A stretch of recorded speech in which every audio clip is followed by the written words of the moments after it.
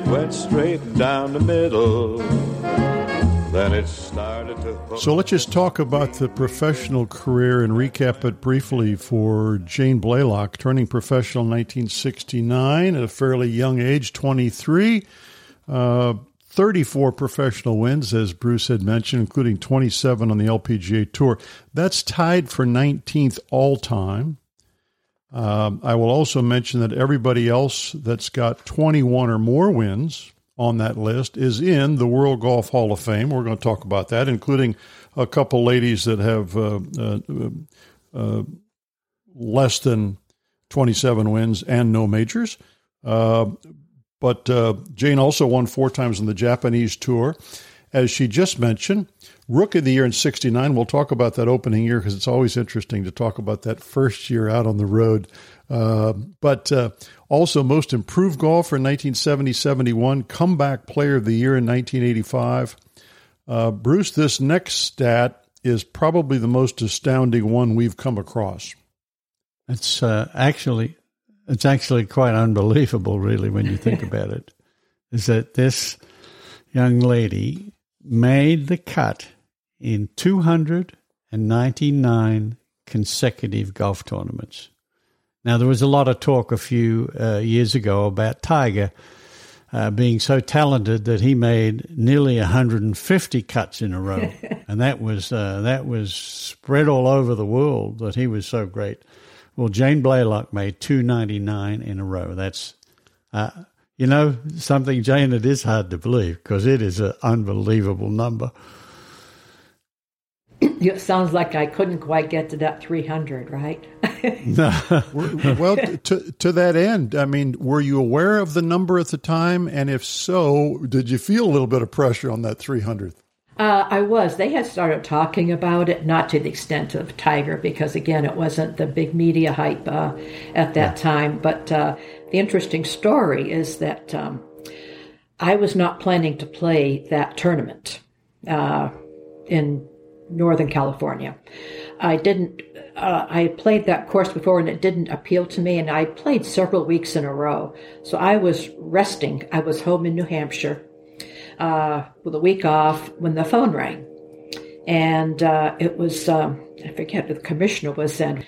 And he said, we need you because the LPGA contracts, they had to guarantee 5 of the top 10. And I said, I'm so tired. I'm on the other coast. And and I really didn't want to do it. And it was my parents that said, you have a responsibility. The LPGA has given you this opportunity, therefore you have to go. So I went reluctantly.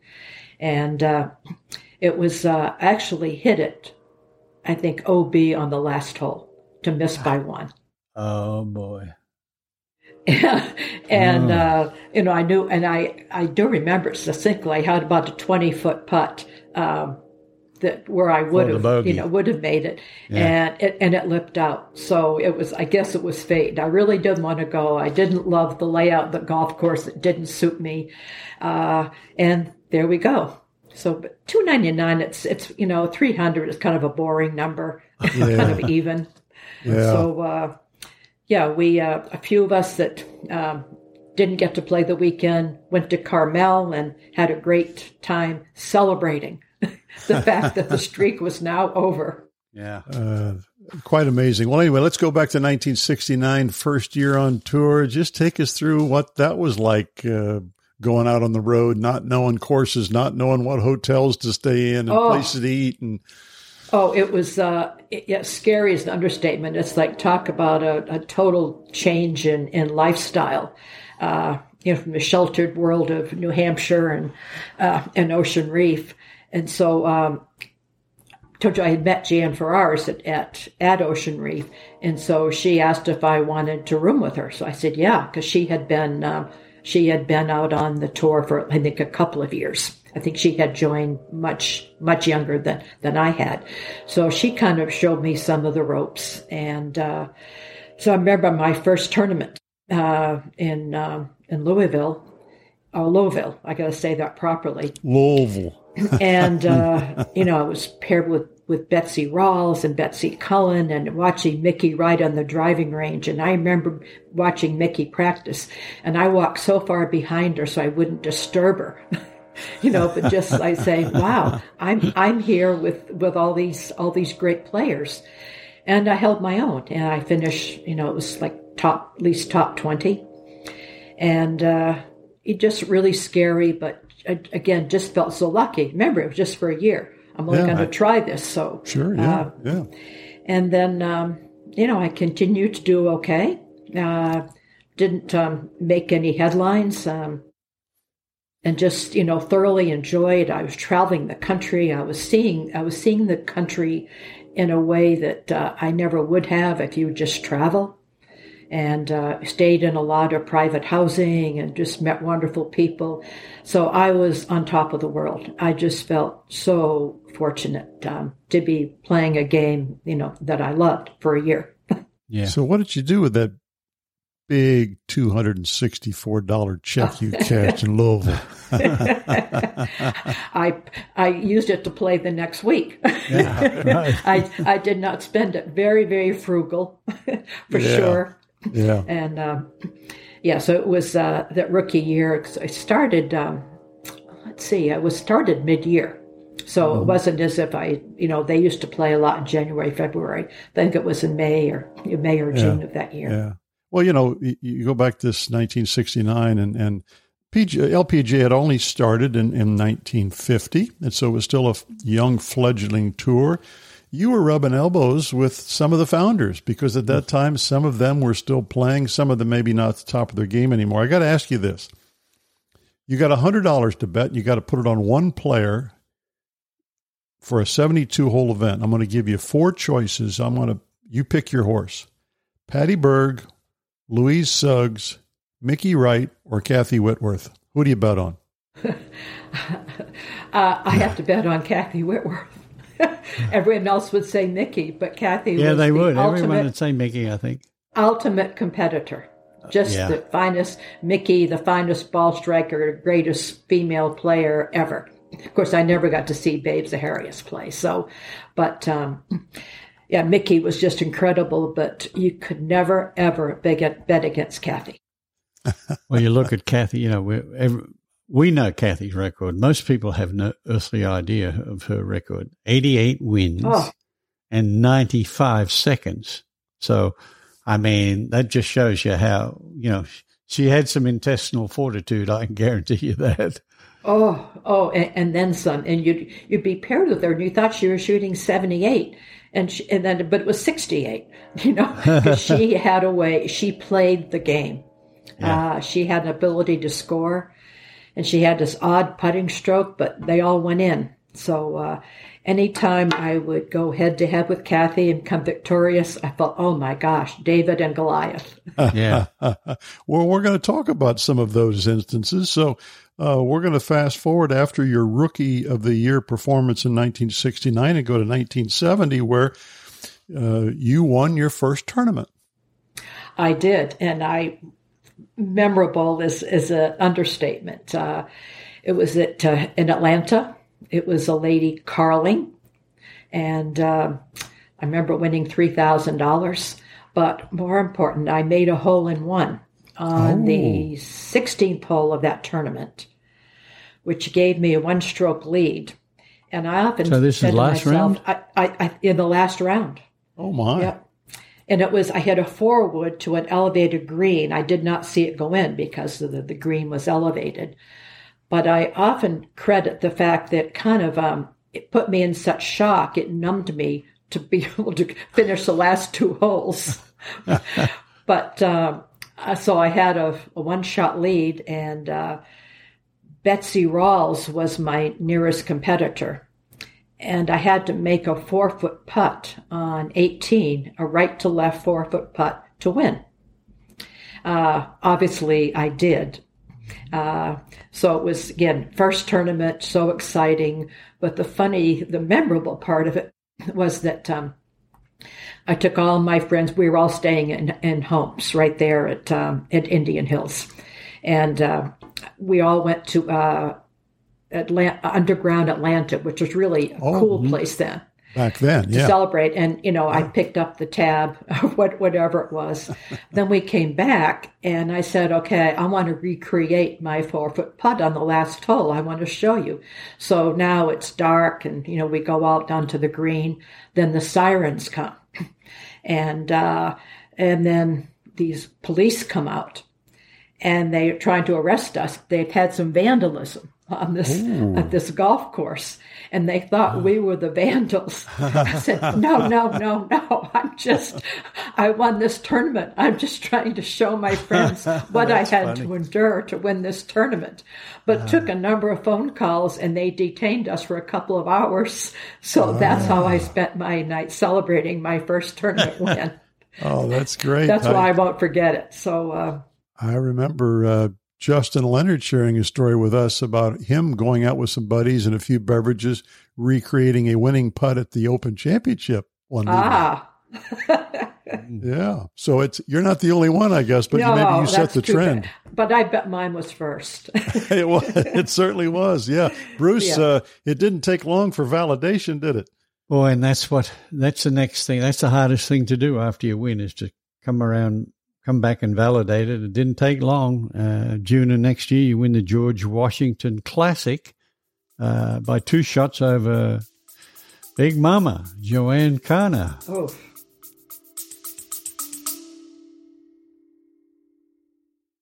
Hear that? That's the sound of a walk-off albatross, a 2 on a par 5 to win a 2-day golf tournament. That shot happened to me. 1 in 600 million odds. Since then, people call me Albie. Now, I've told this story so often, my friends can't take it. I'm pretty sure my wife, next time I tell her, she's going to leave me. So I decided to start a podcast to tell the entire world about it, because it deserves it. It's the craziest shot you've never heard of. And guess what? There's tons more stories like this all around golf. And that's what our podcast is all about. Join me and my fellow degenerates, Panda and Shepard, as we dive into them. Insane bets, crazy what-if scenarios, and all the you had to be there type moments in golf. Find us wherever you get your podcast. Did I tell you about my albatross? Again, talk about another formidable competitor.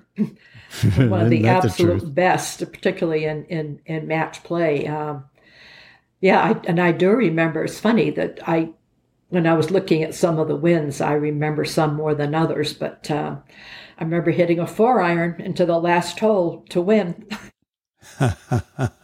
Is that right? Yeah, it's funny. I just remember that. I said, wow, I hit a 4-iron. Holy smokes. Crazy. Do you remember how Joanne Carner got her nickname? Big Mama? No. It was your friend Sandra Palmer at a U.S. Open, the one where she lost to Joanne in a playoff. I remember that one very well, because that's one of those that got away from me too. Yeah, because they went head-to-head.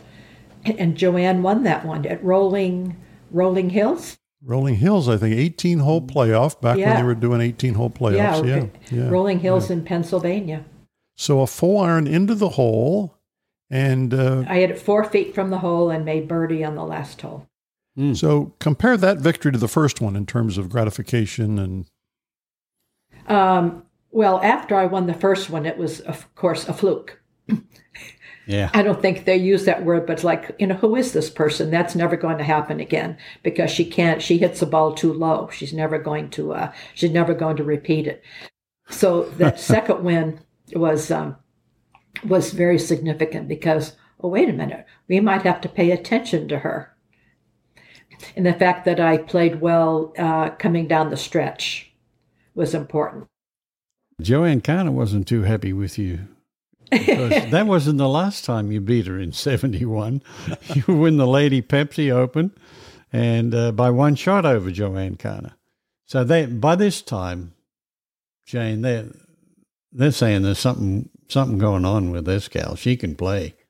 Yeah. Right? They changed their attitude, right? Yeah, I think, they were starting to pay attention. I was starting to get a little bit more respect, Joanne and I actually used to play a lot of practice rounds together. Because once I won a couple, then it's like, oh, okay, she's okay. And I had actually played with Joanne We were both amateurs. It was at the Burdines in Miami. So this had to be 1968, or maybe it was certainly before I turned professional. And Joanne and I were paired together, and she kept encouraging me, come on, we can get these pros. And I did finish in the top 5. And did she win that tournament? She may have won that as an amateur.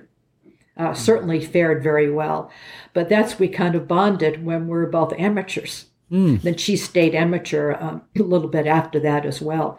But I used to love playing practice rounds with her because she'd bring out, the best competitor in me.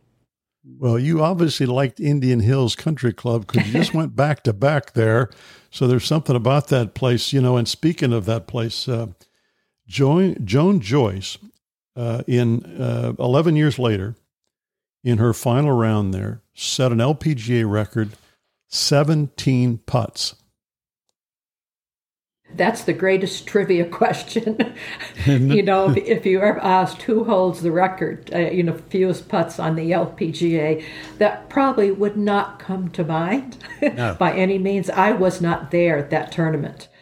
But I remember hearing the stories, and because Joan was, I had one of those that encouraged her to play golf, because she and I met at the Superstars in Houston, along with Billie Jean King, and Billie Jean and I started the Women's Professional Softball League. Oh, and cool. So I had Joan hadn't played any golf then, so. I said, you played every other sport in the world, so you really should play golf. So I was particularly pleased when she did that. I guess she chipped in a couple of times, but just amazing. Absolutely amazing. I'll still take 299 consecutive cuts made, but 17 putts is pretty astounding. Now, you mentioned Superstars, so I got to pick up on that because we just talked to Geraldine Britz, who I think competed in the Superstars competition one year, finished 5th place. You participated as well? Yeah, actually, Billie Jean and I, we're the ones that made it happen. We lobbied. Cool. It was, it was a division of IMG. Barry Frank, who was the member, the producer. TWI, I think, was the television arm. And we said, okay, you've got this thing for the guys. What about the women? Yeah. So the first one was in Houston at the Astrodome. And, I did finish 3rd in the softball throw. I finished well in the basketball. And that's about it. I kind of fizzled out on the track. and the swimming.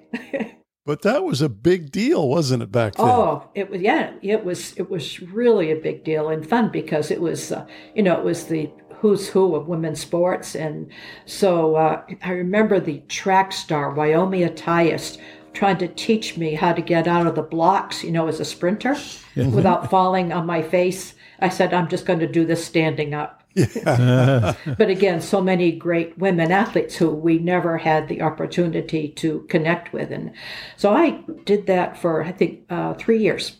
Yeah, that's neat. That's neat. It was fun. And that's when Billie Jean and I became good friends. Well, that's so cool. Let's move on to 1972. And Bruce, as you know, on the show, it's these interviews with these women, which now number maybe 40. With Jane. Mm-hmm. Mm-hmm. We've had a chance along the way also to tell the history of the LPGA Tour and a transformational change in the tour came in 1972, courtesy of David Foster, Colgate-Palmolive, and the advent of the Dinah Shore Golf Tournament. And correct. Guess who won number 1?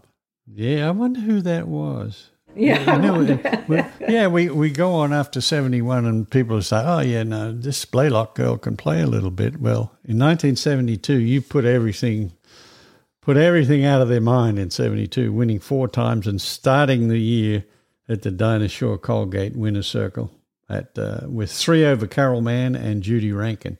Boy, what a way to start the year, huh? Oh, that was, it was such big news. I mean, it was, what David Foster and Colgate did for women's golf. Transformational is such an understatement. I don't know if there's a word that can fully explain the difference that made, and which lingers today. But, the purse was, total purse was, was it 20,000? And no, I've got that wrong. I won 20,000. It was 100,000. And so the second largest purse that year wasn't even, it may have been 40 or not even 50, but it was what Colgate was doing. We all, 7 or 8 of us participated in Colgate commercials. Laura Baugh was the ultra bright girl, and Sally Little was the Colgate Palmolive dishwashing liquid. I was on TV with Madge the manicurist. Oh yeah, Madge, sure, yeah. It was.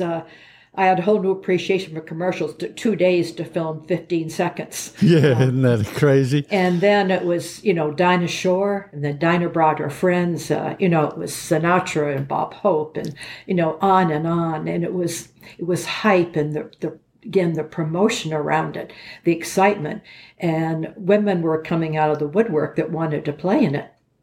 And so it was on, national TV. It was such a big deal. It was at Mission Hills, such a beautiful place. The trees were a little smaller then than they are, they are today. But it was just so exciting. And, but early that week I was practicing, and my back locked up on me. And so I'm going, well, this can't be, because this is the biggest tournament ever. It's a happening. It transcended the game of golf.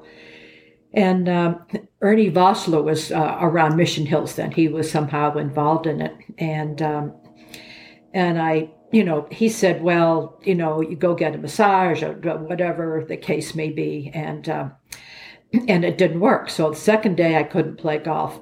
And I said, well, I'm just going to go to the doctors and get a cortisone. She said, no, don't get a cortisone shot. That will never work. And well, I went to the doctors, and he said, well, I'm going to give you a shot, but you're never going to be able to play this week. Thank you very much. So I played in a back brace, and probably kept my swing more connected. And I think it was aspirin. I don't even know if Advil had been invented then, but it was.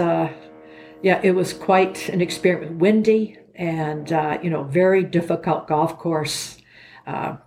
Stellar field. It was a who's who in women's golf. And it was, last round, again, going head to head with Judy Rankin and Carol Mann. And I remember I did have a lead going into 18. And the golf course was a lot different then. Bruce, it was originally designed by Desmond Muirhead. Correct. And the greens, we used to say like they were elephants, buried in those greens. Yeah. And 18 had several segments. So I hit 7-iron to, left side of the green, had to go over several mounds 60 feet away, and smartly 3-putted for my victory, because I said, I'm not going to be, I don't need to be a hero, just need to win this tournament. So, and no, I did not dive into the pond. It was not, it would not have been tasteful. No, it was a pretty ugly little. It was filthy. Right then, it was pretty ugly. It was awful. Yeah. But it was being there with Dinah and David Foster, and winning the biggest tournament ever in women's golf was something very, very special. You played great that week too. 54 holes, missed consistency, 71, 70, 72. Missed only 2 greens in the entire tournament. That's playing your golf ball. Yeah, I was a really good iron player. Yeah, I guess. In addition to, I used to be a good putter and chipper, but I became, through Bob Toski's tutelage, an excellent iron player, and I was particularly good in the wind. Loved to play wind shots and could knock it down and could hit a little left or right fade, which certainly helped me out there. Who could have imagined what that event was to become? Yeah. Oh, You couldn't imagine it.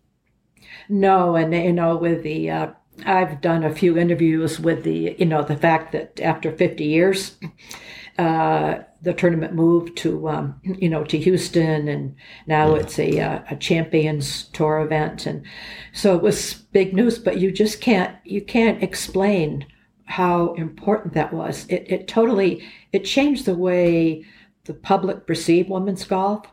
It changed the way we perceived our own tour, into how we perceived ourselves. We had arrived, we belonged there, and that women's golf was now very, very important. It wasn't a group of barnstormers, and it was now it made the tour something that young women wanted to do. They wanted to play golf. They wanted to become an LPGA player. So it impacted everything, and in such a positive way. Just to give our listeners a sense of how transformational it was, the total purses on the LPGA Tour back in 1970 were a little over $430,000 for the year. By 1980, that purse amount had grown to over $5 million. Now, that doesn't seem like a lot in today's dollars, but it was big. Lot. Yeah. And you had a Fortune 500 company, you had a global corporation putting that money behind it. So now other companies had to pay attention, because as opposed to civic organizations, Chamber of Commerce's, it was different. Yep. And Mr. Foster used to take you ladies to Japan too. Oh, we were talking about records and Mission Hills. So we had 3 Colgate-sponsored Dinah Shore, Colgate Far East, which moved around, which was, we're in Singapore, we're in Bangkok, we're in Manila, we're in Japan, and the Kuala Lumpur. We saw places in the Far East and saw it in style. Colgate didn't hold back. Yeah. And then they sponsored the Colgate European, which was always at Sunningdale, which was such a treat. Yeah. So, and once again, we stayed in these great hotels, and all courtesy of Colgate. But then, what David did, he would take the top point finishers. He created a system, and each one of his 3 tournaments, and the top point finishers, the top 20, would get to go play the Triple Crown at Mission Hills at the end of the year, like November, December, may have been in January one year. And so that's obviously Mission Hills was kind to me, so I actually won 2 of those Triple Crowns. Cool. And thank you, David Foster, and thank you, Mission Hills. Boy, so it was, I think one was in 76 or 77, 78, right in that time frame. But during Colgate's tenure on our tour. I want to pick up on a term you used to describe sort of the pre-Dinah Shore tour. You used the term barnstorming. And we've talked to other people that have played in that era and have compared it to sort of almost the regional traveling circuses that would move from town to town, and they'd have to set up. And when I say set up, meaning they really did the setup. You guys did you marked the course, you did the rules, you counted the money, you sold the tickets, you promoted to the Chamber of Commerce, all that stuff. It was a bit like a traveling circus. Then you tear it down on a Sunday night and then take it to another city the next week, didn't you? Well, I was on the fringe of that. I would say I have my own generation. I was I was certainly younger than the Patty Berg, Louise Suggs, Marilyn Smith, Mickey Wright, Kathy Whitworth era. And then I was before the Amy Alcott, Patty Sheehan, Pat Bradley, Jan Stevenson era. So I kind of have my own little group, but I said, what? Wow, I got to play with Louise Suggs. I got to play with Patty. I got to play with all of them. A lot of them. And so how lucky was I? So I was on the very tail end of having to do the heavy lifting. They did it all for me. So, but experiencing that, and we would caravan. I'm sure you've heard that story many times. Yeah. It'd be 7 or 8 players, and certain signals.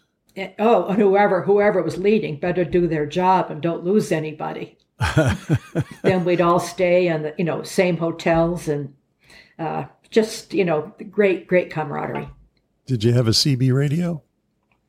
Oh yes, I'd forgotten about that. You remember what your handle was? No.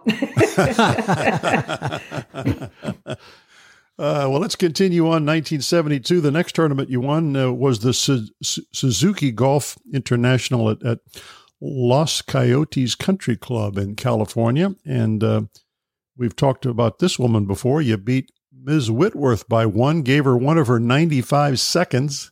That's right. Good. Yeah. You remember much about that one?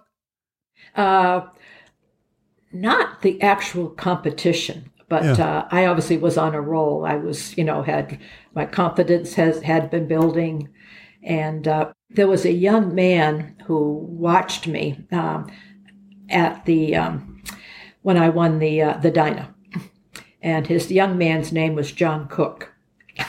Is that right? He was a little towhead. Yeah. Yes, And then he came to watch me. His father brought him to the Suzuki. So John Cook became my little lucky charm. So he watched me win both of those, which is kind of interesting trivia. And just, I'm not answering the Suzuki question, but it brings me to one of my caddies during one of the Dynas was Mark O'Meara. Really? I'll be darned. So I had between John Cook and Mark O'Meara, I was pretty fortunate to, have those wonderful, handsome young men by my side. Yeah. Mark went on to have a nice career. I'd say fairly good career. And he really seemed to enjoy playing Pebble Beach. Yeah. Yes. In fact, one year they surprised me. Mark had just won the amateur. And they paired him with me in the Pro-Am. Okay. As a kind of this is a bonus for you. Yeah. Because we remember your connection that Mark caddied me a few times. So so watchful eye on his career. But back to sorry for digressing there. Back to the Suzuki. I just remember striking the ball so well. Just again, confidence at its highest level. And anytime you can beat Kathy Orth, I said you have done something very, very special. Thank you for listening to another episode of For the Good of the Game.